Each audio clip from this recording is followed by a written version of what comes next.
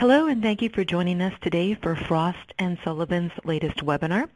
Today's event is titled The Future of Insurance. My name is Anna, and I oversee Frost & Sullivan's Growth, Innovation, and Leadership briefings. With that, I would now like to hand the presentation over to Lauren. Hi, everyone. My name is Lauren Taylor. I am a principal consultant in the Visionary Innovation Group at Frost & Sullivan. For those of you that aren't familiar with this group, we are a horizontal group that takes a longer-term strategic view. We tend to look 5 to 10 years out, and we look at cross-industry convergence and disruption, and our work is underpinned by megatrends. Claire? Hello, my name is Claire Walker, and I'm the industry principal for the Business and Financial Services Group here at Frost & Sullivan, where I cover FinTech. I work with colleagues in other groups, including Information and Communication Technologies and our Tech Vision groups as well. We collaborate and contribute to our comprehensive FinTech research program here. Okay, everyone, just an overview of what we'll be discussing today. So after introductions, we're going to be covering 2 studies. So Claire and myself have each, the Future of Insurance study. It was released about 3 weeks ago, so we'll touch on some of the content in that study, the future of insurable markets, emerging business models, evolving operations, and then future insurance opportunities.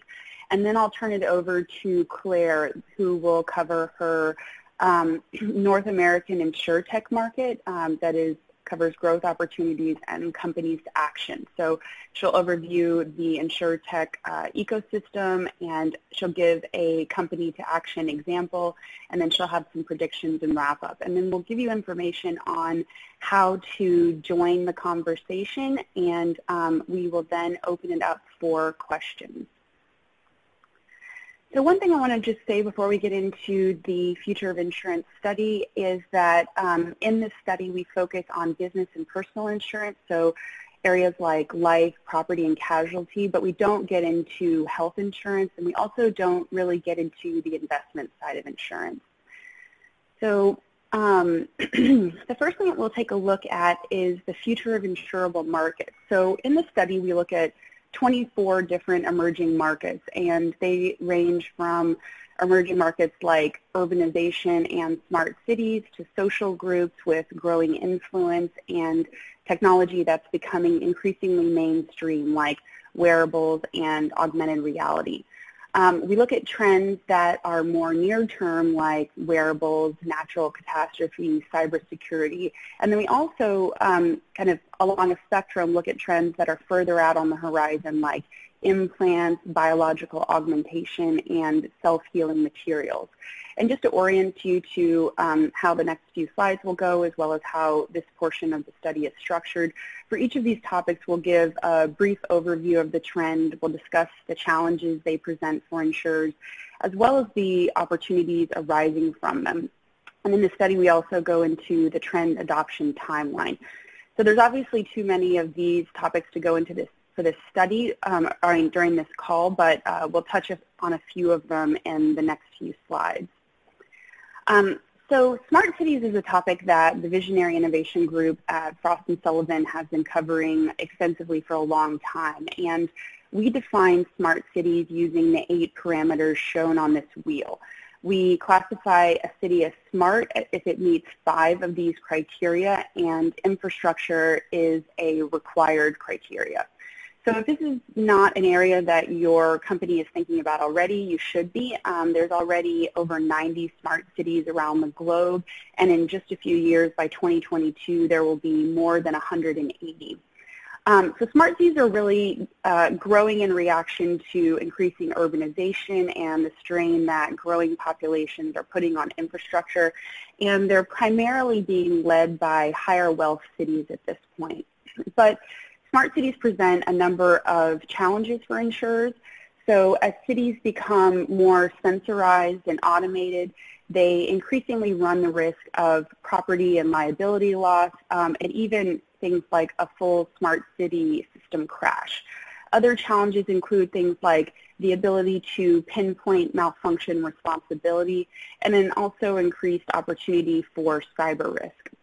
However, they present new opportunities for insurers. So smart cities allow insurers to tap into new data sources and even real-time data that can be improved for underwriting accuracy.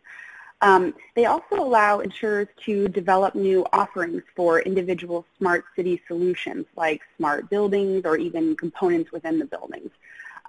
We also expect that smart cities will allow for more usage-based insurance opportunities as insurers are able to see specific usage behaviors in buildings, grids, meters, and so on.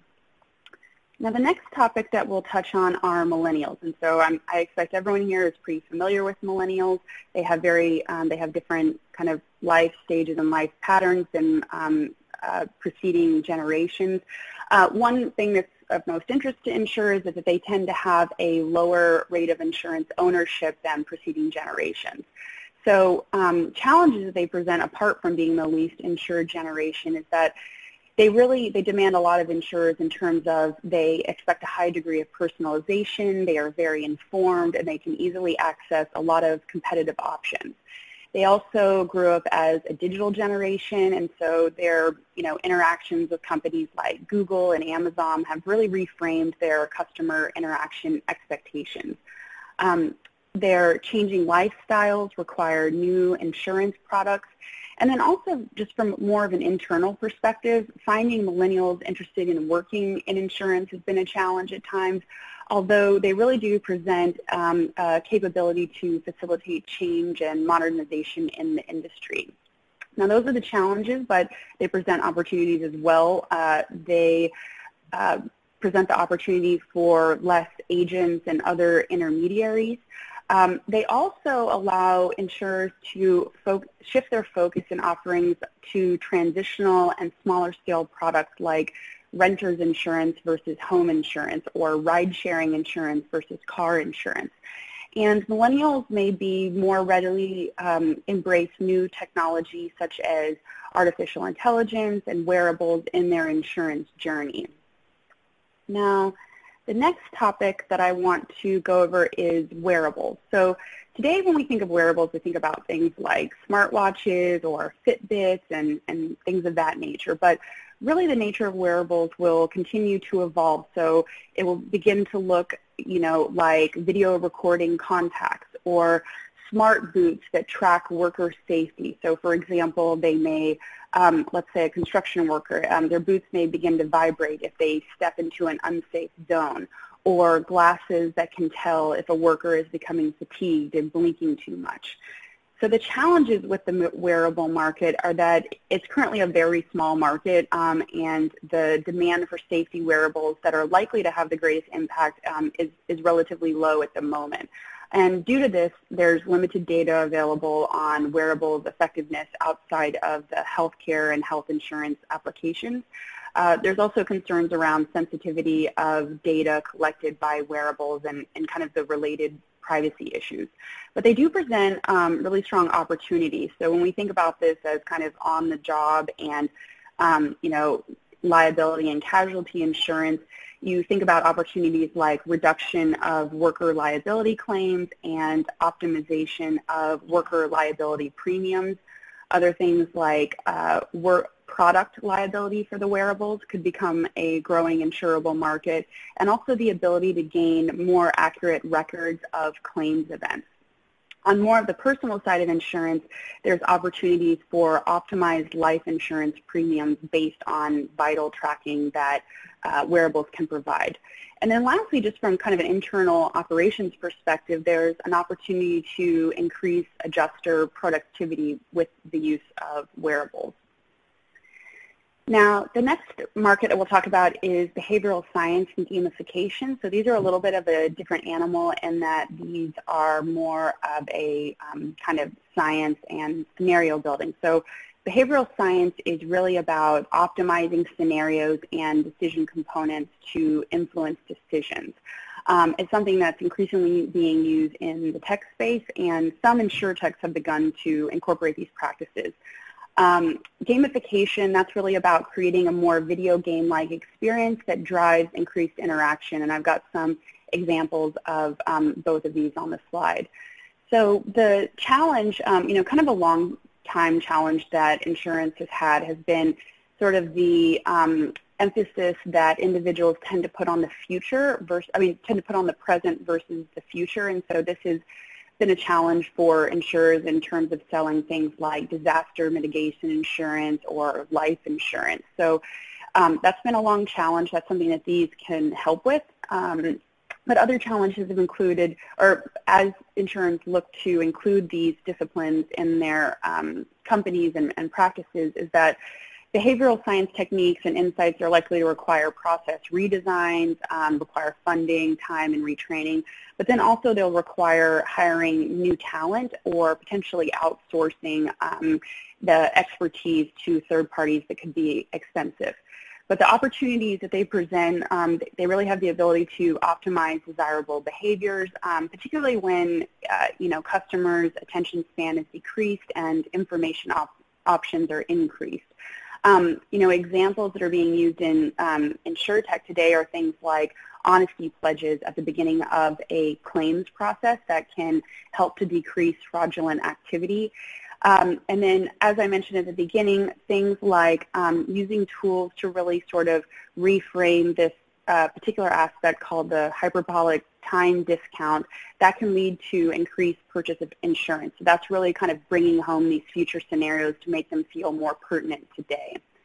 So the last topic that we'll take a look in terms of insurable markets is implants. So this is kind of further out on the horizon, one of those longer term things that you can begin thinking about now. But implants really represent kind of the next stage of wearables. Longer term implants include things like brain-machine interfaces, and nearer term things are like subdermal RFID implants. And so, for example, subdermal RFID implants, this is something that, originally kind of started with like hackers and so on, but there's some companies in the Northwest in the U.S. and also in Scandinavia that are testing this out with all of their employees to see what benefits it can bring. And we have a number of examples on the slide, but challenges that these things present is that they're obviously a very small market, and in many cases it's still in development or in experimental testing phases. And they bring with them concerns over big brother tracking or lack of privacy. But there's also aspects like, unknown or long-term health effects. Like, for example, something that's been reported in RFID implants are loss of sensation in the implant area. But they do bring opportunities. So there's opportunity in user identity data and validation and protection, and also cybersecurity protection. There's also opportunities in like high value or missing persons, criminal tracking, and applications like that. As well as, as these grow, product liability opportunities, because these products are likely to be expensive as well as have critical functionality. So the next area that we're going to take a look at are emerging business models. We cover a number of these in the study, as you can see. These have, in many cases, been driven by insurtechs, although some, like microinsurance, have been around for a while, and they've been heavily adopted by traditional insurers. We'll touch on each of these, and we'll go into a little bit more depth on demand in the next couple slides, but prevention as a service. So this is a business model that really shifts the role of insurers from assessing risk and paying claims on realized risk to providing products and services that minimize or prevent that risk, and ultimately minimizing claims. So these can come in the form of subsidizing products for policyholders to purchase that will limit future claims, while also in turn discounting those policies. So this model offers insurers a way to add additional revenue streams for preventative services, particularly in a time when, some traditional revenues like automotive are set to decline. But this model has a considerable reliance on customers agreeing to share their data. Now, usage-based insurance, I expect that most of you are familiar with this, and really this will just continue to evolve. So if we use auto insurers insurance as an example, we can expect to see that evolve from, today where there may be more of a focus on dongle or cell-based tracking for this type of insurance, and the tracking may be limited to an initial validation period. We can expect this to see more led by connected vehicles and the data emanating from the vehicle, and something that is ongoing and on a real-time basis. Now, the next one I want to look at is the ecosystem platform. So this is really the idea of a comprehensive data collection and analysis platform that extends into the home, transportation, health, work, and leisure environments. So the platform incorporates products and services that go beyond the scope of traditional insurance typically, and the features may include lifestyle improvement recommendations, energy-saving tips, and marketing offers. But really the idea here is that there is increased data for insurers to use and to leverage the data that they've previously been collecting. As I said, we'll go into on-demand on the next couple slides. Bundled, so in this insurance model, the insurance is bundled with the product at its sale. And I think one of the most interesting examples here is Tesla, that has suggested that it may offer lifetime insurance for its vehicles, as well as future maintenance costs bundled into the cost of the vehicle when sold. There's other kind of variations on that, but I think that's a really interesting potential case study. Then you've got peer-to-peer. So this is kind of following other peer-to-peer models in other industries, but essentially buying groups of businesses or consumers that are created either independently or via intermediaries in which they form their own pool to cover particular specified risks. So in some cases, this can cut out the insurer. So it's a small space, but it's something to keep an eye on. Microinsurance, again, this has been around for a while. I think one of the interesting trends here is that while it's traditionally been something that's been focused on developing countries, it, I think, increasingly has a place in developed countries as we see increases in income divides. And then the last area is value-added services. So this is the idea of additional services and revenue streams that insurers can incorporate into their businesses to take advantage of emerging technology, data streams, and insights. And this business model really is kind of working towards a better client relationship. So just digging a little bit deeper into on-demand, this is really, insurance products that you get the moment you need it, and they're most often for limited events. So technology is driving this, as well as the rise of digitally savvy generations that are more likely to have income restraints. And we've got a few where we think this is going. And one example is we expect to see more purchases of this type of insurance via app stores or when you buy items on Amazon. Now, a few examples of on-demand insurance, we've got things like sports equipment damage protection or high-end photography equipment protection on location. Even things like public spaces terrorism protection. And really, again, here the idea is that you have the insurance when and where you need it. So, for example, this really helps millennials that may want very low renter's insurance, but they want to supplement that for their expensive items on a case-by-case basis. Now, the next area that we'll look at is evolving operations. So we'll go into emerging data sources a little bit more on the next slide, but artificial intelligence, so this is really being used across all areas of insurance, from marketing, underwriting, investments, and claims. And applications range from analyzing large, disparate data sets to generating increasingly personalized insights, and then also for real-time data analysis. Now, automation in policy generation, it is being applied in policy generation, administration, also claims processing. And examples include quote estimate generation, robo-advisors, smart contracts, chatbots, preventative alerts, mobile apps, claim submission, and also things like damage assessment by drone. The next one, core systems and IT infrastructure. So this has really been one of the biggest challenges for traditional insurers, and this is really about transitioning legacy systems to the modern needs of today. It is a challenge, but it allows for enablement of rapid product and service introductions, greater scalability, and wider accessibility to systems that are highly secure and reliable. And then the last one is personnel and cultural shift. So this is really about making insurance more attractive to younger talent, shifting from a traditionally conservative culture to a culture of innovation, and then modernizing your personnel structure to create new business units like behavioral science, really bulking up your data and analytics division, focus on digital solutions, and also new positions like Chief Data Officer, IoT Specialist, and then also cultivating skill sets like digital acumen and creativity.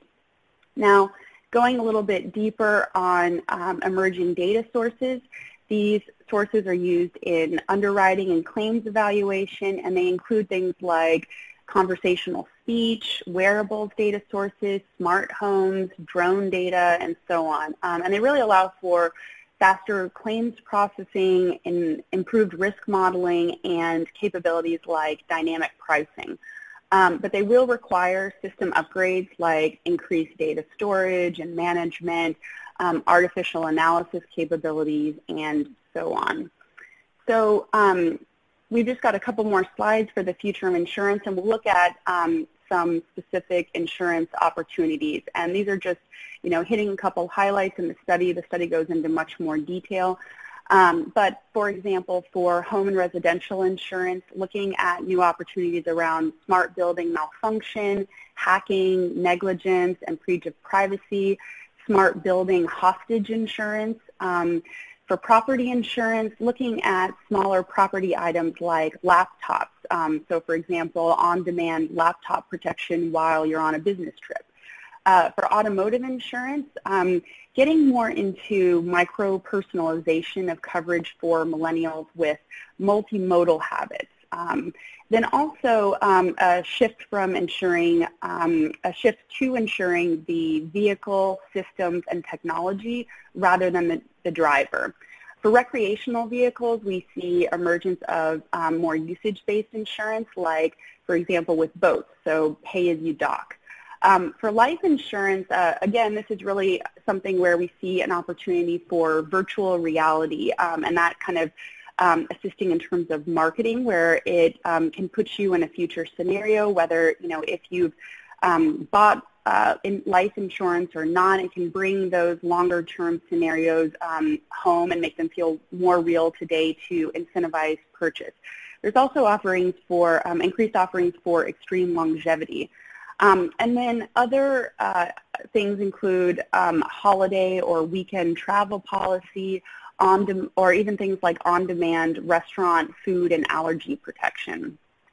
And then so lastly, we have a few insurance opportunities for the business side of things. So for liability, as like worker habits change, you've got more home workers or shared workspace workers, you've got opportunities for products like home workers coverage and business interruption, shared workspace coverage and business interruption, and things like cyber protection.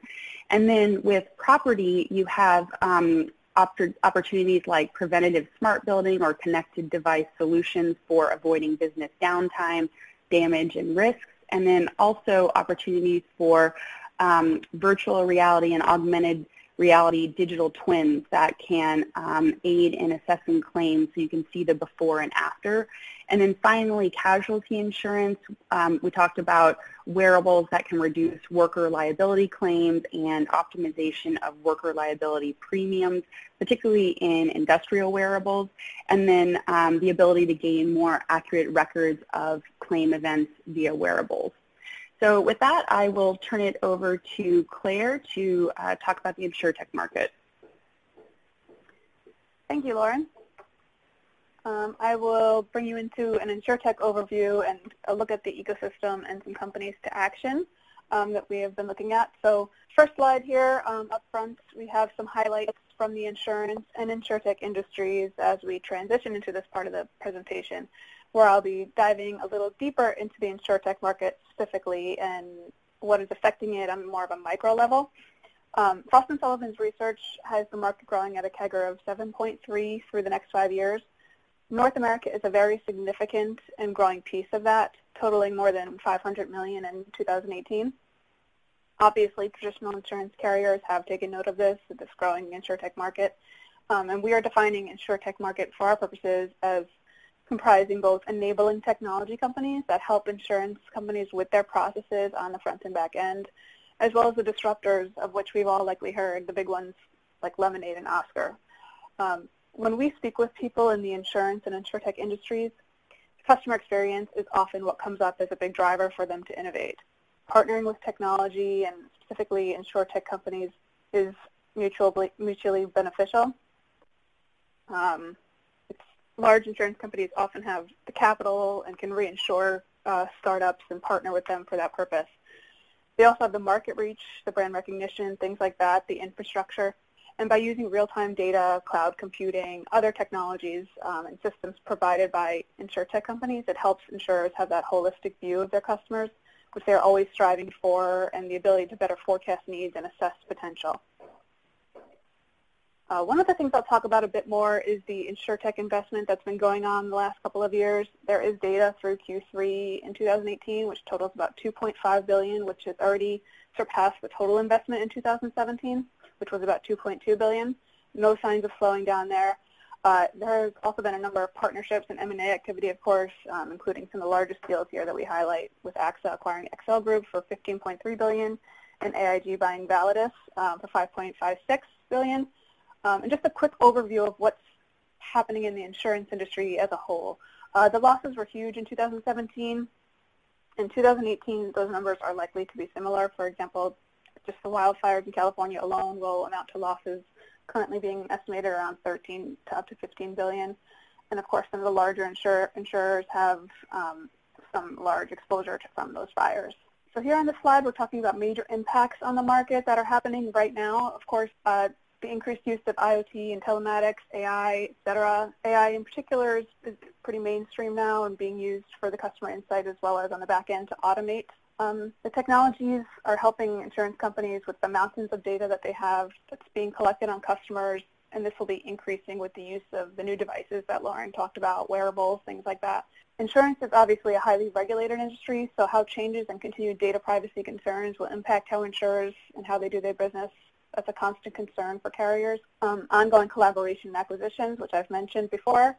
Insurance companies will need to use these technologies and use them in conjunction together, AI and machine learning, to mine what they have and continually upgrade and personalize offerings and services. New product lines have emerged as well with the rise of insurtech. These startups have found new ways to serve customers with things like peer-to-peer and on-demand insurance, which Lauren touched on as well. There has also been talk about big tech entering the insurance space, Amazon in particular. Obviously, they have copious amounts of data on individuals and their homes, and so there's possibly they'd be able to leverage the smart home devices to better serve their customers and provide individualized quotes and services. This slide illustrates the current insurtech ecosystem here in North America. There are some select insurtech companies on the left, startups, enablers, and disruptors. Obviously, this is by no means an exhaustive list, but includes some of the bigger names in health and auto and personal, as well as some of the major carriers that are partnering with them or sometimes investing in them. Insurance companies must be regulated and licensed at the state level as well, so again, highly regulated. Some of the insurtechs rely on established incumbents to underwrite their risk as well. Insurtechs are able to go to market fundamentally in different ways than incumbents can. One advantage insurtechs exploit is their freedom from legacy products and processes and systems. They're able to design digital processes, products, and systems from the ground up, relying on their technology. They can maximize their value in a number of ways, which are really characteristic of truly digital enterprises. Some of the investors are highlighted here as well. VC and companies that have put their money here And we will dive into the growing VC investments in a few slides. Another depiction of just a portion of the insurtechs that have emerged in each sector. This is a North American focused slide, but we'll show you just how diverse the insurtech companies are, where they're sitting along the chain, and what they're providing in auto, in benefits, commercial, etc. There are some that are taking over the space where incumbents traditionally sit, but many are providing a valuable opportunity for carriers to learn from and partner with in the changing landscape. Later in the presentation, I will dive into one insurtech company to action and what they've been doing to change employee benefits in particular. Here is an overview following a bit on, again, what Lauren talked about, how technologies and what they are doing in some detail here. Changing business models and what their impact has been on the insurance space. Obviously, it's been huge. Improved insurance processes has led to improved decision-making, faster processing of documents, and fraud detection, and that is really just the start. This shows how some of the ones we all talk about that are here now and are currently being tested for implementation in the future. One, of course, is blockchain. It could really change insurance and many other industries as well, which is a very hot topic these days. The implementation is coming, but its full adoption depends on network effects as well as on defining the regulatory conditions involved. Also, before initial implementation steps are taken, the benefits and limitations of the technology really need to be fully understood. So this chart looks at the global VC funding in InsurTech 2018 data through Q3. Shows, of course, what a huge year it was. Just pointing out some of the larger deals in the first quarter of 2018. Oscar Health closed that $165 million round, followed by another $375 million in August. The U.S. in particular accounted for 57% from Q1 to Q3 of investments, and again, certainly no signs of slowing down here. This slide shows the global insurtech market size. You will see that North America is the second largest piece of the pie right now. The largest is the Europe, Middle East, and Africa. Of course, we know the funding numbers, and based on the growth rate, the growth we have seen over the last 3 years, we expect the global insurtech market to reach up to $2.3 billion by 2025. Frost & Sullivan expects the market to grow at a CAGR of 7.3 in that time. This forecast predicts a sharper growth through 2020, followed by steady increases through the 2023 and then to 2025. To get to these growth numbers, what we do is weigh the market drivers and restraints, and I will discuss that right in the next slide. So here are some of the major drivers and restraints we see for the insurtech market currently. Improving customer experience to meet changing expectations and behaviors. The big one I mentioned at the beginning as well.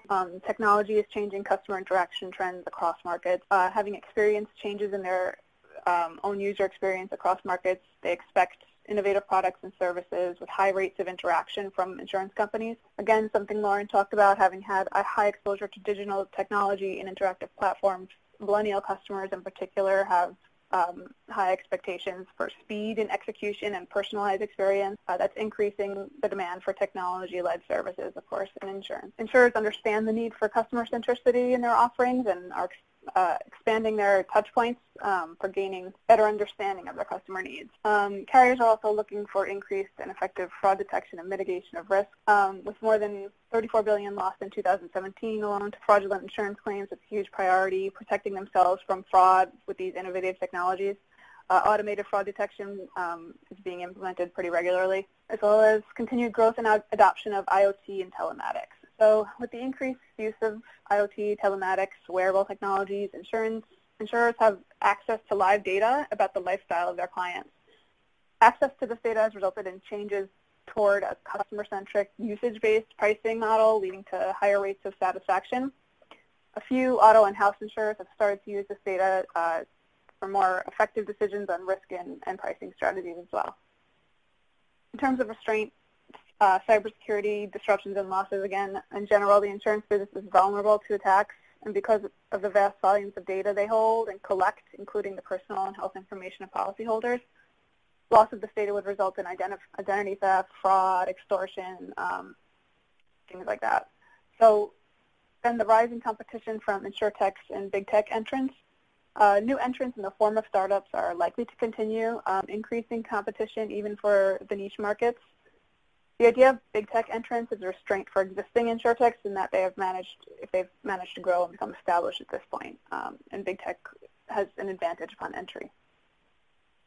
Regulatory changes, certainly, I've mentioned that can be frequent. The state-by-state restrictions can also hold back entrance because of what it takes to get through. And now I'm just going to talk about one example, one company to action here. In the study, there will be a few more examples, and we will provide more detail in this kind of area where we highlight these companies to action in many of our studies across the industries. But I have an example here of an insurtech that dives a little bit deeper into where the point of disruption is, and this is for League Inc. League is a disruptor in the market, reimagining health benefits for innovative companies that are focused on building a wellness-driven culture. The platform maximizes employee engagement and health and well-being while streamlining costs and the administration for the company providing it. They also have individualized health plans that are tailored to the needs of the workforces today. Employees can choose what they want, whether it's complete coverage or a new addition to an existing package. It's much more personalized and not a one-size-fits-all type of model. Their latest round of funding was in the middle of 2018. They received $47.3 million, and with that, there are plans to expand. They started in Toronto and are working in the U.S. as well, and their next plan is to go into the U.K. And also expand into larger companies as well. Their bread and butter was small and medium-sized businesses and fellow tech companies, Uber and Shopify, to get their start. And they've really grown and been able to onboard other companies like Unilever. So this illustrates one company that has grown significantly in a very short time by onboarding companies that understand its culture and will continue to expand into other geographical locations as a result. Again, there are other examples in the study, and we point out where the disruption is in the process for all of those. Okay, so I want to wrap up with a final word about where we see the insurance industry heading. Convergence of technologies is pretty inevitable. Lauren talked about this as well, that in a few years, InsurTech as a separate market may not exist. It will be kind of a fixed part of the insurance industry. Also, the new business models and evolving operations powered by AI, new devices, automation, all of these enabling technologies. The possibility of big tech in insurance, again, Amazon utilizing their huge influence in data sources, personalized lines of insurance, and the continuing quest to get more personalized in marketing and services will continue to flourish. And finally, with increased entrance, consolidation is likely as a next step. Continued acquisition, continued partnerships, that's going to be inevitable. And with that, I will turn it back over to Lauren to do a final wrap-up. Thank you very much. Okay, so yeah, we just wanted to give you information on how you can get more access and continue to join the conversation. So, the first thing that you can do is you can gain access to the full research study. So the Future of Insurance study is available now on frost.com. The InsurTech study will be available within the next few weeks. And then you can also explore other megatrends and fintech research via an enterprise-wide subscription service. And then we offer a lot of workshops where we take this content, groups like my group and Claire's group would work together with your companies to customize the content specific for your needs and work to achieve outcomes that you're specifically looking to achieve. And then we also always encourage a culture of innovation, so we encourage you to distribute the findings and insights among your teams to spark innovation. So with that, here's our contact information, but we will open it up to questions that have been submitted, and I'll let Claire go first. Sure. So one of the first ones I have here is, how can insurers identify the right insurtechs with which to engage and potentially partner? So, of course, finding the right insurtechs to engage with depends on the need of the insurer. What is missing, what needs to be changed, updated. The partnerships can be kind of part of the transformation strategy, obviously, and so is it something that's closing a gap, or do you need an end-to-end system?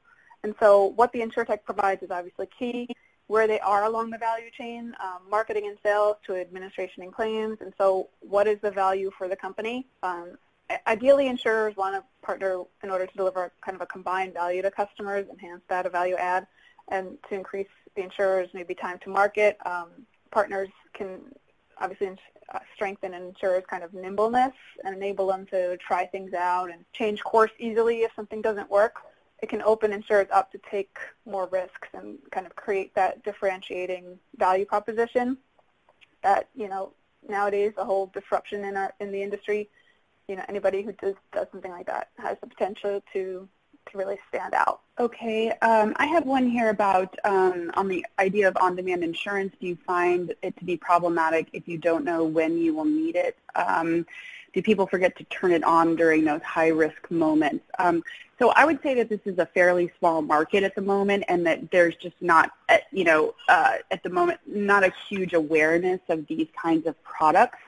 But I do think that as awareness grows, people will become, kind of remember more to turn it on. But I also think that this is an interesting question because it really brings together a number of the topics that that I talked about in my section. So, for example, one InsurTech, a company called Sure, they offer on-demand flight insurance for the duration of the flight, and you can activate that insurance up until the point of when your flight takes off. So I think, kind of going back to how this really intersects with a number of these concepts, this type of insurance can be bundled with the sale of like a flight ticket, and then also, as you see increased integration and kind of technology capabilities, you could see things like apps, and they send you pop-ups. Oh, we see your flight's about to take off. Do you want to activate your flight insurance? But for things like, maybe terrorism or, laptop protection, you could see, maybe similar notifications with, oh, we see you're going on a trip. Do you want to protect your laptop? Or, I think maybe the terrorism one, in terms of pop-ups, it might be a little bit more complicated, but it could be like a location-based thing. But I think all of this stuff is, concepts that are still maturing. But I think, it probably is a little bit problematic at the moment for just in terms of awareness, but maybe people remembering to access these on-demand insurance products. Okay.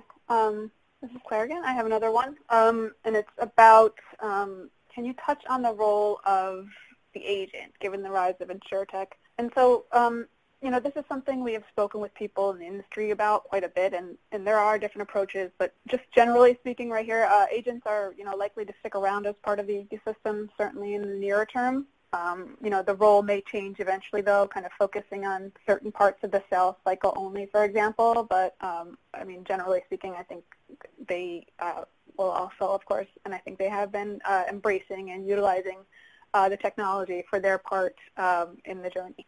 Okay, and then I've got one on asking about what are the biggest transformations to expect in insurance. So I would definitely categorize these under three buckets. So one, I would say social trends. So when you think about the rise of kind of growing population trends from like millennials to the elderly to, growing diversity, these kinds of things, that is definitely something to pay attention to. An example I always like with the elderly is, on-demand insurance. You typically think of that as something that is, more kind of tech-savvy millennials will be interested in, but it really has a big role for the elderly who increasingly are going to drive less and less, and so they're going to appreciate products like that where they have to pay less because they drive less.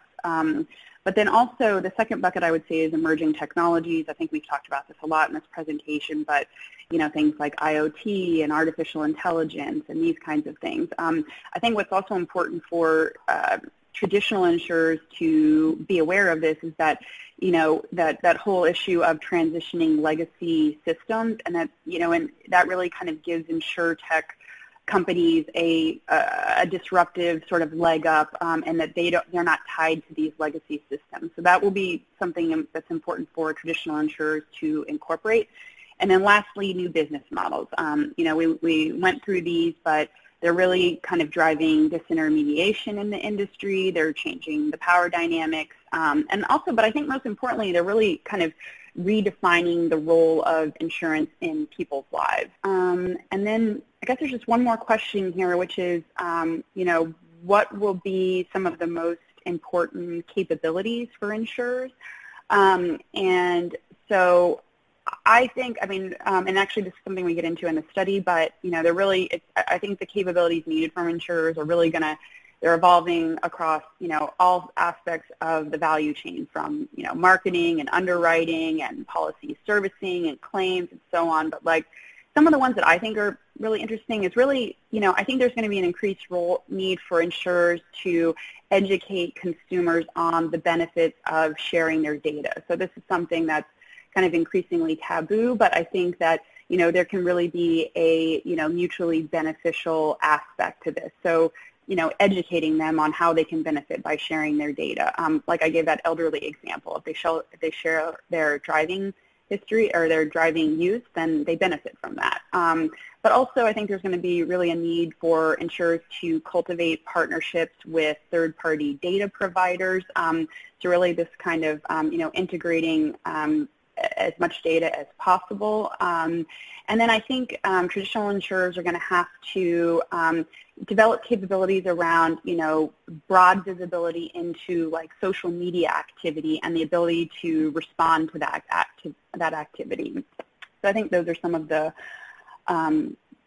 needs that insurers, particularly traditional insurers, will need to evolve towards. And I think that covers it for all the questions. Yeah. Mm-hmm. Thank you, Claire. Thank you, Lauren. This concludes today's webinar. Again, please contact us with any questions or additional feedback with the contact details displayed on your screen. Thank you and enjoy the rest of your day. Thank you.